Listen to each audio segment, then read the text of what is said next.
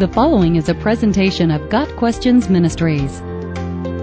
Does the Bible say anything about Russia in relation to the end times? With Russia back in the news in a big way, many people are wondering if recent events in Eastern Europe have anything to do with end times prophecy, and if so, how. Much of the discussion has to do with an ancient prophecy from Ezekiel. The word of the Lord came to me, Son of man, set your face against Gog, of the land of Magog, the chief prince of Meshech and Tubal. Prophesy against him and say, This is what the sovereign Lord says, I am against you, Gog, chief prince of Meshech and Tubal. Ezekiel 38, verses 1 through 3.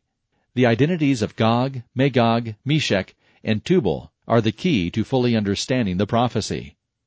Gog is a person. Whoever Gog is, he is from the land of Magog and is the leader of Tubal and Meshech. Some translations add Rosh to the list. And a confederacy of other nations, Persia, Cush, Put, Gomer, and Beth Togarmah. And whoever he is, he will have plans to attack a peaceful and unsuspecting people, namely Israel. Ezekiel 38, verses 11, 14, and 18. But regardless of Gog's plans, the Lord God is against him and will defeat him soundly. Magog is a land in the far north from Israel's point of view. Ezekiel 38, verse 15. Most Bible commentators interpret Magog as Russia, and indeed, Russia is straight north of Israel, all the way up to the Arctic Circle. According to this view, Rosh is a reference to Russia.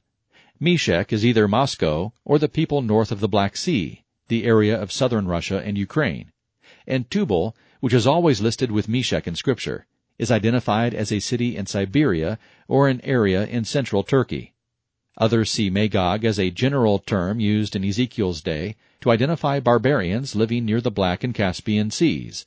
Regardless of the exact locations of Magog, Tubal, and Meshech, there is no doubt that the general area includes portions of Russia and the former Soviet Union, and possibly some Arab countries.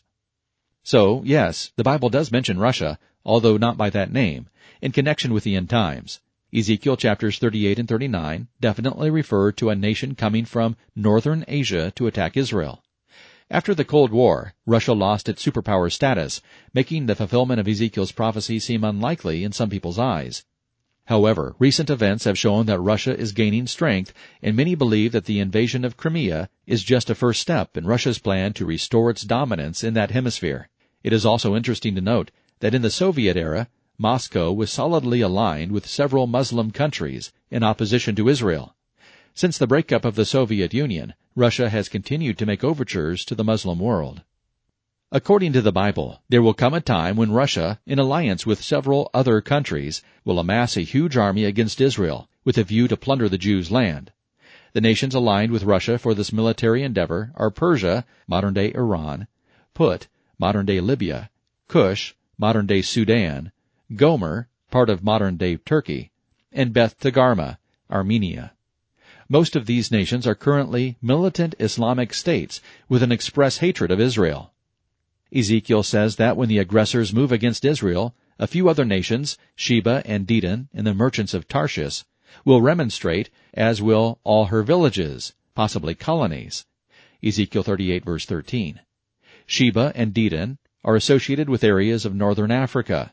Tarshish could be a reference to Spain, which colonized much of South America, Britain, which colonized the United States, or somewhere in eastern Africa.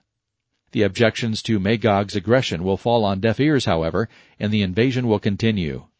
Some commentators believe this war is one of the events leading up to the beginning of the tribulation.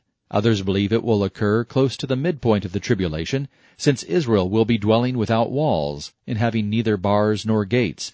Ezekiel 38, verse 11. In other words, Israel will feel secure at that time, possibly because of the covenant they've signed with the Antichrist.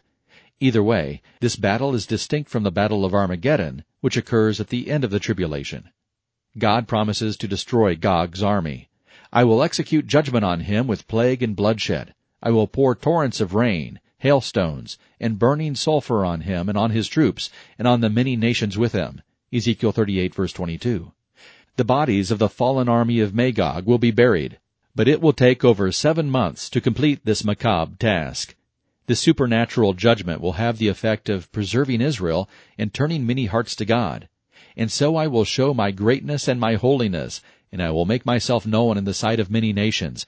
Then they will know that I am the Lord. Ezekiel 38, verse 23.